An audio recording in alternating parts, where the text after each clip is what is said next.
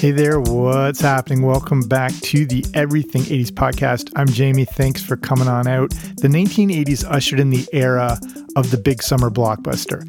Studios now wait for any time after Memorial Day to put out the big guns, and this all started in the 80s. But what was the best summer for movies in the 1980s? So that's what we're going to look at here today. This is a good one, and I struggled having to put this together because we're going to rank all the best summers of the 1980s and see how they all play out. So before we start, if you haven't already, make sure you subscribe wherever you find your podcast. I should be there. Okay, here we go. The summer movies of the 80s gave us some of the most beloved films in history. Not only were there big blockbusters, but there were comedy classics and a ton of memorable family films. The summer movies of the 80s were all about fun and adventure, but what year was the best? The first thing to look at is, how did summer movies become a thing? How did it become the blockbuster season? With most things to do with Hollywood, we can really chalk this up to George Lucas and Steven Spielberg. This all unofficially started in 1975 when Jaws was released. It became a massive hit and was the highest grossing film up to that point. Then in 1977, George Lucas put out a little robots and aliens movie that would change the landscape of Hollywood forever. They released these movies in the summer, and the studios were noticing something. Since most people were on vacation, they'd been going back to see Jaws and Star Wars countless times. It seems like a no-brainer now, but studios didn't consider that younger people had little to do in the summer.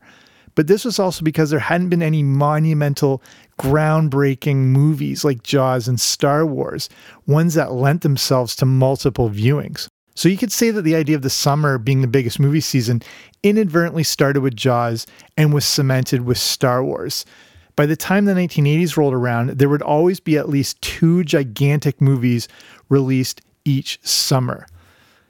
So now we get into this thing. And like I said, I've never struggled more with a list like this, but at the same time, never enjoyed putting an episode like this together.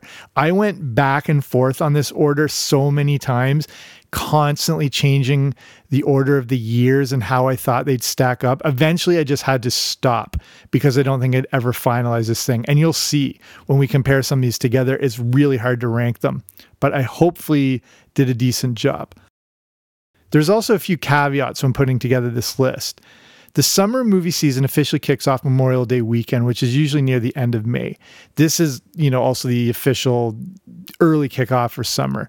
So to be an official summer movie release, the movie had to come out on Memorial Day weekend or later, and it cut things off at the end of August. Ultimately, summer movies are probably fully released by the first week of August at the absolute latest. They're not really coming out near the end of the month, but, I'll include that anyway. And a lot of these films are obviously things I've covered on the show before with more in-depth articles. And, I'll make reference to previous podcasts I've done on the topic if you want to go back into the archives and check them out. So for each year, I'll do a brief intro and then talk about the theme I think that seemed to run through that summer, and, then break down the top movies that came out, and then also wrap up each year talking what I, think was most notable about that year and how it stacks up with the others. Okay, here we go. So at number 10, the summer of 1983. And I'm calling this the single blockbuster summer because it's all based around Return of the Jedi. Here are the notable big blockbuster movies from the summer of 83. Besides Return of the Jedi, you had Trading Places, you had Superman 3, and National Lampoon's Vacation. Return of the Jedi was such a highly anticipated movie that I think no other studios wanted to go up against it, and fair enough.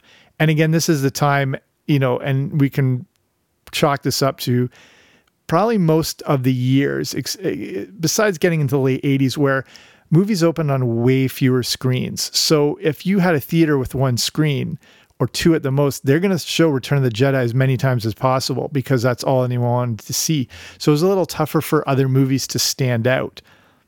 But the summer of 1983 didn't offer a lot when it came to epic, big pop culture movies. I mean, National Lampoon's Vacation was the perfect offering to go up against the sci-fi juggernauts of Return of the Jedi. Even Superman 3 was still going relatively strong at that point. You always need those comedies mixed in to balance out the over-the-top big screen blockbusters, I find. Okay, number 9, The Summer of 1981. I'm calling this one the Summer of Indy, and it's based all around Indiana Jones. So we've got Indiana Jones and the Raiders of the Lost Ark. Then we've got The Evil Dead. Porky's came out in the summer of 81. Then Mad Max 2, The Road Warrior. And it's hard to emphasize what a monster hit Indiana Jones and the Raiders of the Lost Ark is. Again, I don't know how old you are or when you grew up specifically, but it was like the blockbuster's blockbuster. It made the equivalent of nearly $1 billion. And again, when you take into mind that idea about movies opening on way fewer screens, when you take ticket prices for inflation, but if you go by ticket sales, it's up there in the handful of the highest grossing movies ever made. And I have a whole episode on Indiana Jones and the trilogy and the making of the movies and if Indiana Jones is based on a real guy or not. So you can check that one out in the archives. But Indiana Jones dominated the summer of 1981 and most of the year, honestly. I think Porky's is notable because it's that summer comedy offering that will always be able to carve out its own niche. The Evil Dead was a great release for horror fans, and the Mad Max movies certainly made an impact, I'd say. But this is 1981, and it's still the early days of turning the summer into blockbuster season. So it's understandable that there's a limited amount of choices. So I think the summer of 83 fits in nicely at number 9. Okay, this one might have been the toughest and you might disagree with me, but hopefully I'll explain it. At number 8 is the summer of 1988. And I'm calling this one the summer of sequels. So here's a big list. We've got Young Guns, Crocodile Dundee 2, Rambo 3, Big, Who Framed Roger Rabbit, Coming to America, Short Circuit 2, Cocktail, Die Hard, A Fish Called Wanda, Big Top Pee-wee, Caddyshack 2, and Mac and Me, just to throw that in there. By this point in the 80s, there had been several blockbuster movies. There was now a lot of money in sequels, and those big hits from 2 to 3 years ago now were ready for a release for the summer of 1988. This, again, is an era where movies seem to take longer to make, so enough time had passed that a bunch of now classics had built a big following. It's hard not to have the summer of 1988 higher on this list, but it's because there's so many sequels. That's why I put it a little lower. I see them as a follow-up to something already successful and not exactly an original offering. I'm trying to look at what was the best overall for just straight up new releases. The big standouts here to me have to be Who Framed Roger Rabbit, which I did a whole show about, and then Die Hard. The summer of 1980 was the summer that had, I think, something for everyone. You had action adventure, you had comedy, and then the worst movie of all time in Mac and Me, if you ever want to check that out. Funnily enough, and I think another reason why I put it a little lower on this list, there weren't any big science fiction fantasy blockbusters this summer. So as far as it being perfectly even and balanced, which is another criteria, that's why I had it lower at number 8. Okay. Number 7, the summer of 1985. And this one I'm calling the summer of adventure. So you've got A View to a Kill, Fletch, The Goonies, Mad Max Beyond the Thunderdome, National Lampoon's European Vacation, Pee-wee's Big Adventure, Follow That Bird, Weird Science, Teen Wolf. Oh yeah, and Back to the Future. So kidding there, but when I think of the summer of 1985 for movies, that's what comes to mind, fun and adventure. These movies were all about fantasy and escapism. And many of these films are the definition of that escapism. And of course, this year is centered completely around Back to the Future. Not only is it my favorite movie of all time, I think it's the definitive 1980s film. And a lot of people felt the same way. Back to the Future was the number 1 movie for an astounding 13 straight weeks. That made it easily the most successful film of the year and one of the most successful of the decade. Michael J. Fox was also pulling double duty with Teen Wolf, which I had totally forgot came out that same summer. But then there's the movie that many cite as their all-time favorite 80s movie, The Goonies. This, again, is another tough positioning slot that I had when putting this list together. I think it's because, and my reasoning is, Weird Science, Teen Wolf, movies like Follow That Bird and Fletch were not gigantic hits, but they ultimately gave us that fun and adventure we go to the movies for, and especially during the summer. Number 6, The Summer of 1980. And I'm calling this the Summer of Influence. So we've got Caddyshack, Friday the 13th, Airplane, The Empire Strikes Back, The Shining, and Mad Max. This could have been easily number 1 when we look at everything, but I'll explain why in a bit. 1985 arguably had more hits, but the summer of 1980 has some of the most influential movies in film history. I mean, just look at that lineup. Running through it again: Caddyshack, Friday the 13th, Airplane, The Empire Strikes Back, The Shining, and Mad Max. You've got the best of all the Star Wars movies. And again, that changed the way that people viewed what a sequel could be. Then you've got Caddyshack and Airplane, 2 of the most influential comedies of all time. Mad Max redefined what a film experience could be. And then there's The Shining, possibly my other favorite movie ever, and one of the most influential horror movies ever made. Then you throw Friday the 13th in there, and you've got a collection of films that redefined what each genre could be. The amazing thing about this summer, the summer of 1980, is that most of these gigantic films all came out within a week of each other.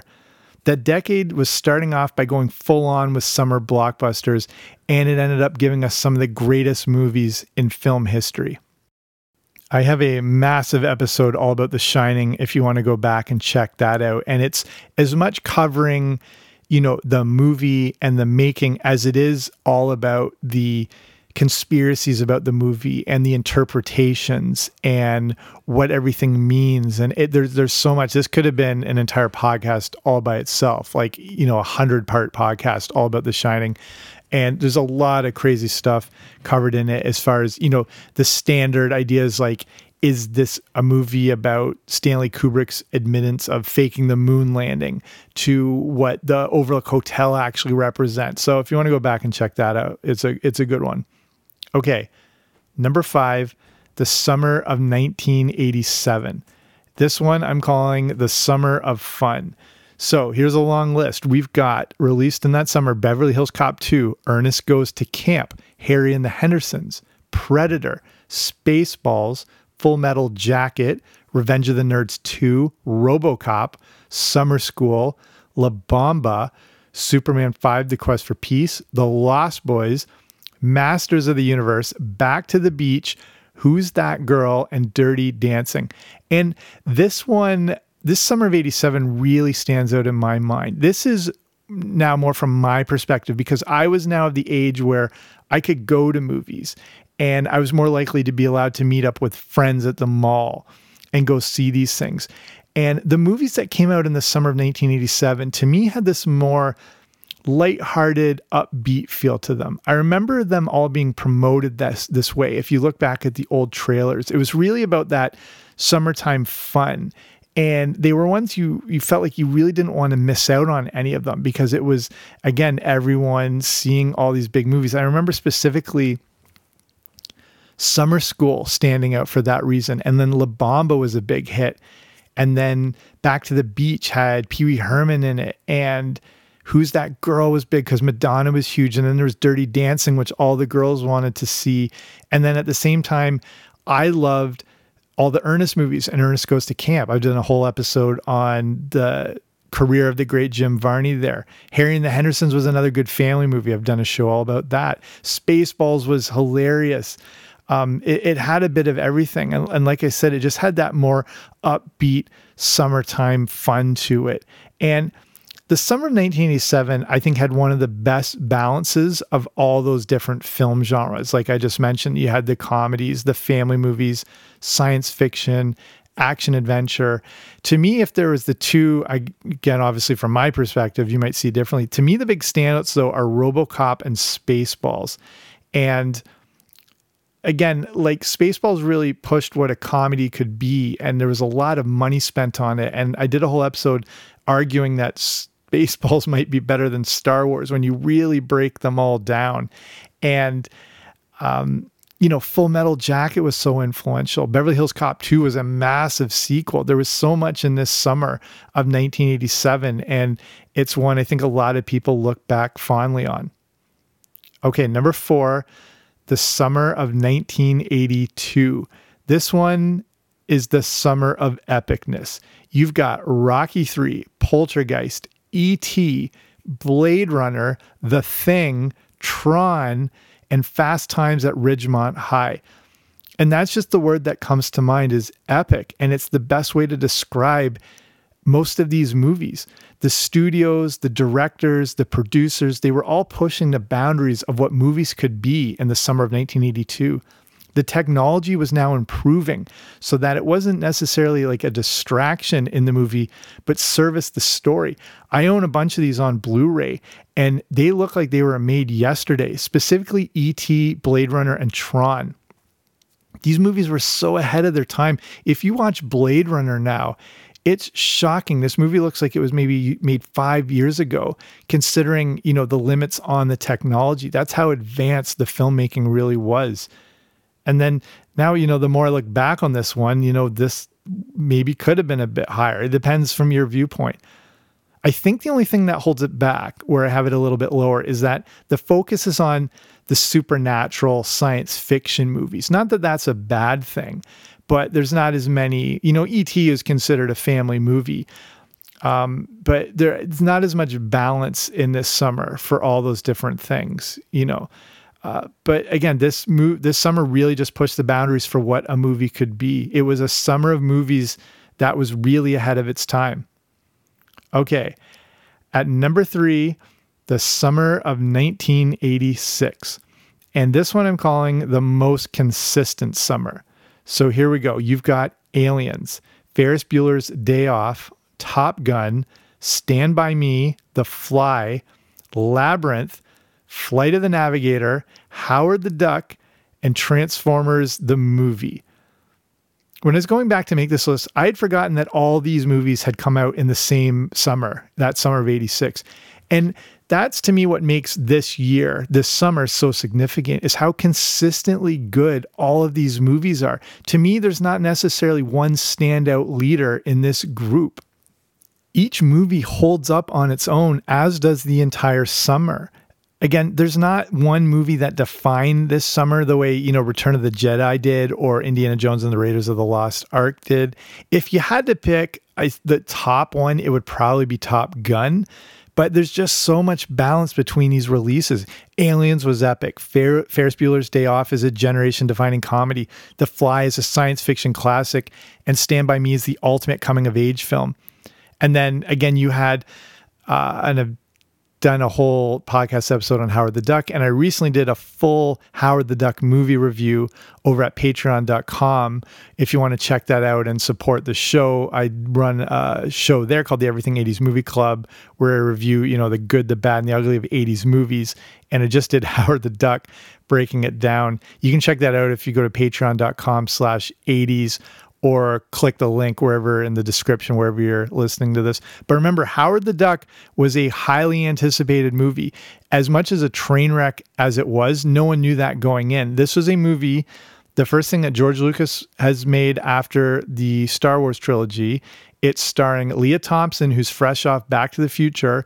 It's a Marvel character, and it's this perfect comic sci-fi fantasy thing. So there was massive hype behind Howard the Duck, but it turned out to be an absolute train wreck. On a side note here, for the summer of 86, for a young kid like me, nothing was bigger than the Transformers movie. If you remember this, you remember how, epic doesn't even describe the anticipation of going to this movie, but then how jarring and soul-crushing this thing was when, spoiler alert, just in case, Optimus Prime dies. And it turns out this whole movie, as good as it was, as good as the animation is, the soundtrack dates it. I have it on Blu-ray, but it holds up pretty amazingly well. The main purpose of this movie was to clear out the original toy line and to introduce new characters going into the next season of the cartoons. The backlash to the death of Optimus Prime was so big that a massive letter writing campaign was undertaken by kids that got them to resurrect Optimus Prime in the cartoon show. That's how powerful that was. But this movie, if you haven't seen this in a while, it's incredible. The animation is absolutely stellar. It took them like years to put together. But this is such a significant movie if you were a Transformers fan and at the right age in this time. I mean, ultimately, summing up the summer of 1986, these films are just all so equally solid that's why I think it's worthy of the top 3. Okay, we're into the top 2. At number 2, these are so tough to put in. Okay, number 2, the summer of 1989. And I understand if you turn this off right now and ask why in the world this isn't number 1, but we'll get to that. This is what I'm calling the true blockbuster summer. Get ready for an epic list. Okay, Indiana Jones and the Last Crusade, Dead Poets Society, No Holds Barred, Batman, Ghostbusters 2, Honey, I Shrunk the Kids, Weekend at Bernie's, The Karate Kid Part 3, License to Kill, When Harry Met Sally, UHF, Turner and Hooch, Parenthood, and Uncle Buck. And just speaking of those, I've done reviews all about Honey, I Shrunk the Kids, and how I did a whole episode on that and how it was ultimately really based on a horror movie standard. That's sort of the core of this movie. And then, of course, Batman. And the episode I did was all about the backlash to Michael Keaton being named as Batman. Again, depending on your age, you might remember what a big reaction there was when everyone found out it was going to be Michael Keaton. So, of course, this summer could easily be in the number 1 spot. I think my choice holds up. We'll get that in a sec. But still, this summer, the summer of 1989, defined what the blockbuster movie could be. I think obviously Batman is the standout for this year. And it's also significant because it started the era where studios became consumed with the opening weekend box office results. It's not that they ignored them, but they were looking for like overall totals and everything like that. When Batman came around, it was all about like just smashing records, and Batman broke every record you could ever think of as far as when it comes to opening weekend gross and overnight gross. It's all in the episode I did covered. So this really changed the way studios looked at opening weekends.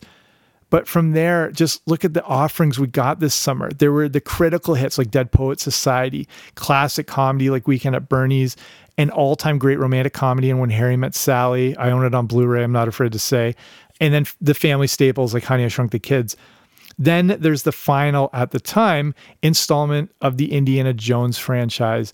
I believe Indiana Jones and the Last Crusade may be the perfect movie. This summer was all about excitement, and everything that was coming out seemed bigger than the previous release. I don't know if you remember this, but this is exactly how I picture. Like every movie, we didn't know what movies were coming. You'd maybe hear this sort of stuff, but there's no internet, there's no YouTube, there's no spoilers of what's to come. And we're just getting like bombarded with all this amazing content. It was just almost too much to take in. It also has one of my all-time favorite movies in UHF. This Weird Al Yankovic staple was actually, this is a whole side story. I'm going to do a whole episode on UHF. When they were putting out UHF, when they were doing the test screenings, it was scoring as high as anything that had ever existed in Orion Pictures. Even these are when like they had all the old Woody Allen movies and Annie Hall and all those big ones. It was out testing that. The studio couldn't believe how well this was doing, and they thought they could put it out during the biggest summer arguably in movie history. Because of all the competition, UHF would get absolutely crushed and only lasted 2 weeks. But it's one of my favorite comedies of all time. I've seen this movie like 100 times. It's the most I can ever remember laughing at something in my life. Again, I was probably right at the right age where it perfectly catered to me. But so for 1989, obviously it could easily be the best summer. But here we go. Number 1, the summer of 1984. And I'm calling this the summer of the instant classic. Not as many movies, but here we go. Indiana Jones and the Temple of Doom, Star Trek III, The Search for Spock, Ghostbusters, Gremlins, The Karate Kid, The Muppets Take Manhattan, Revenge of the Nerds, and Purple Rain. In the summer of 1984, you knew you had something special on your hands. I just feel that some of the movies that came out in this summer are the ones that many people think of when they think of 80s movies, especially Ghostbusters, Gremlins, and The Karate Kid. But then you add to that the highly anticipated follow-up to the Indiana Jones and the Raiders of the Lost Ark movie. The Temple of Doom was another monster hit. You also get an all-time comedy classic in Revenge of the Nerds, and then one of my personal favorites and the perfect family-friendly movie, The Muppets Take Manhattan. Add to that the critical drama of Purple Rain, and then Star Trek III, and you've got a summer of massively influential movies. Again, in my opinion, most of these movies could have come out in the other summers that didn't have any other big hits and still made that summer really significant. Like you could drop The Karate Kid in another summer and it would stand out. Gremlins would stand out. Ghostbusters would definitely stand out no matter where you dropped it in. So to me, the summer of 84 is my narrow choice for the best summer of movies in the 1980s.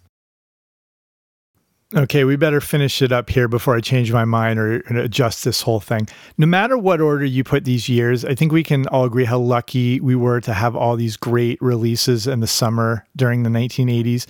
Again, it set the stage for what summer at the movies would become. I still love the big blockbusters of today, but sometimes they feel a little soulless at times.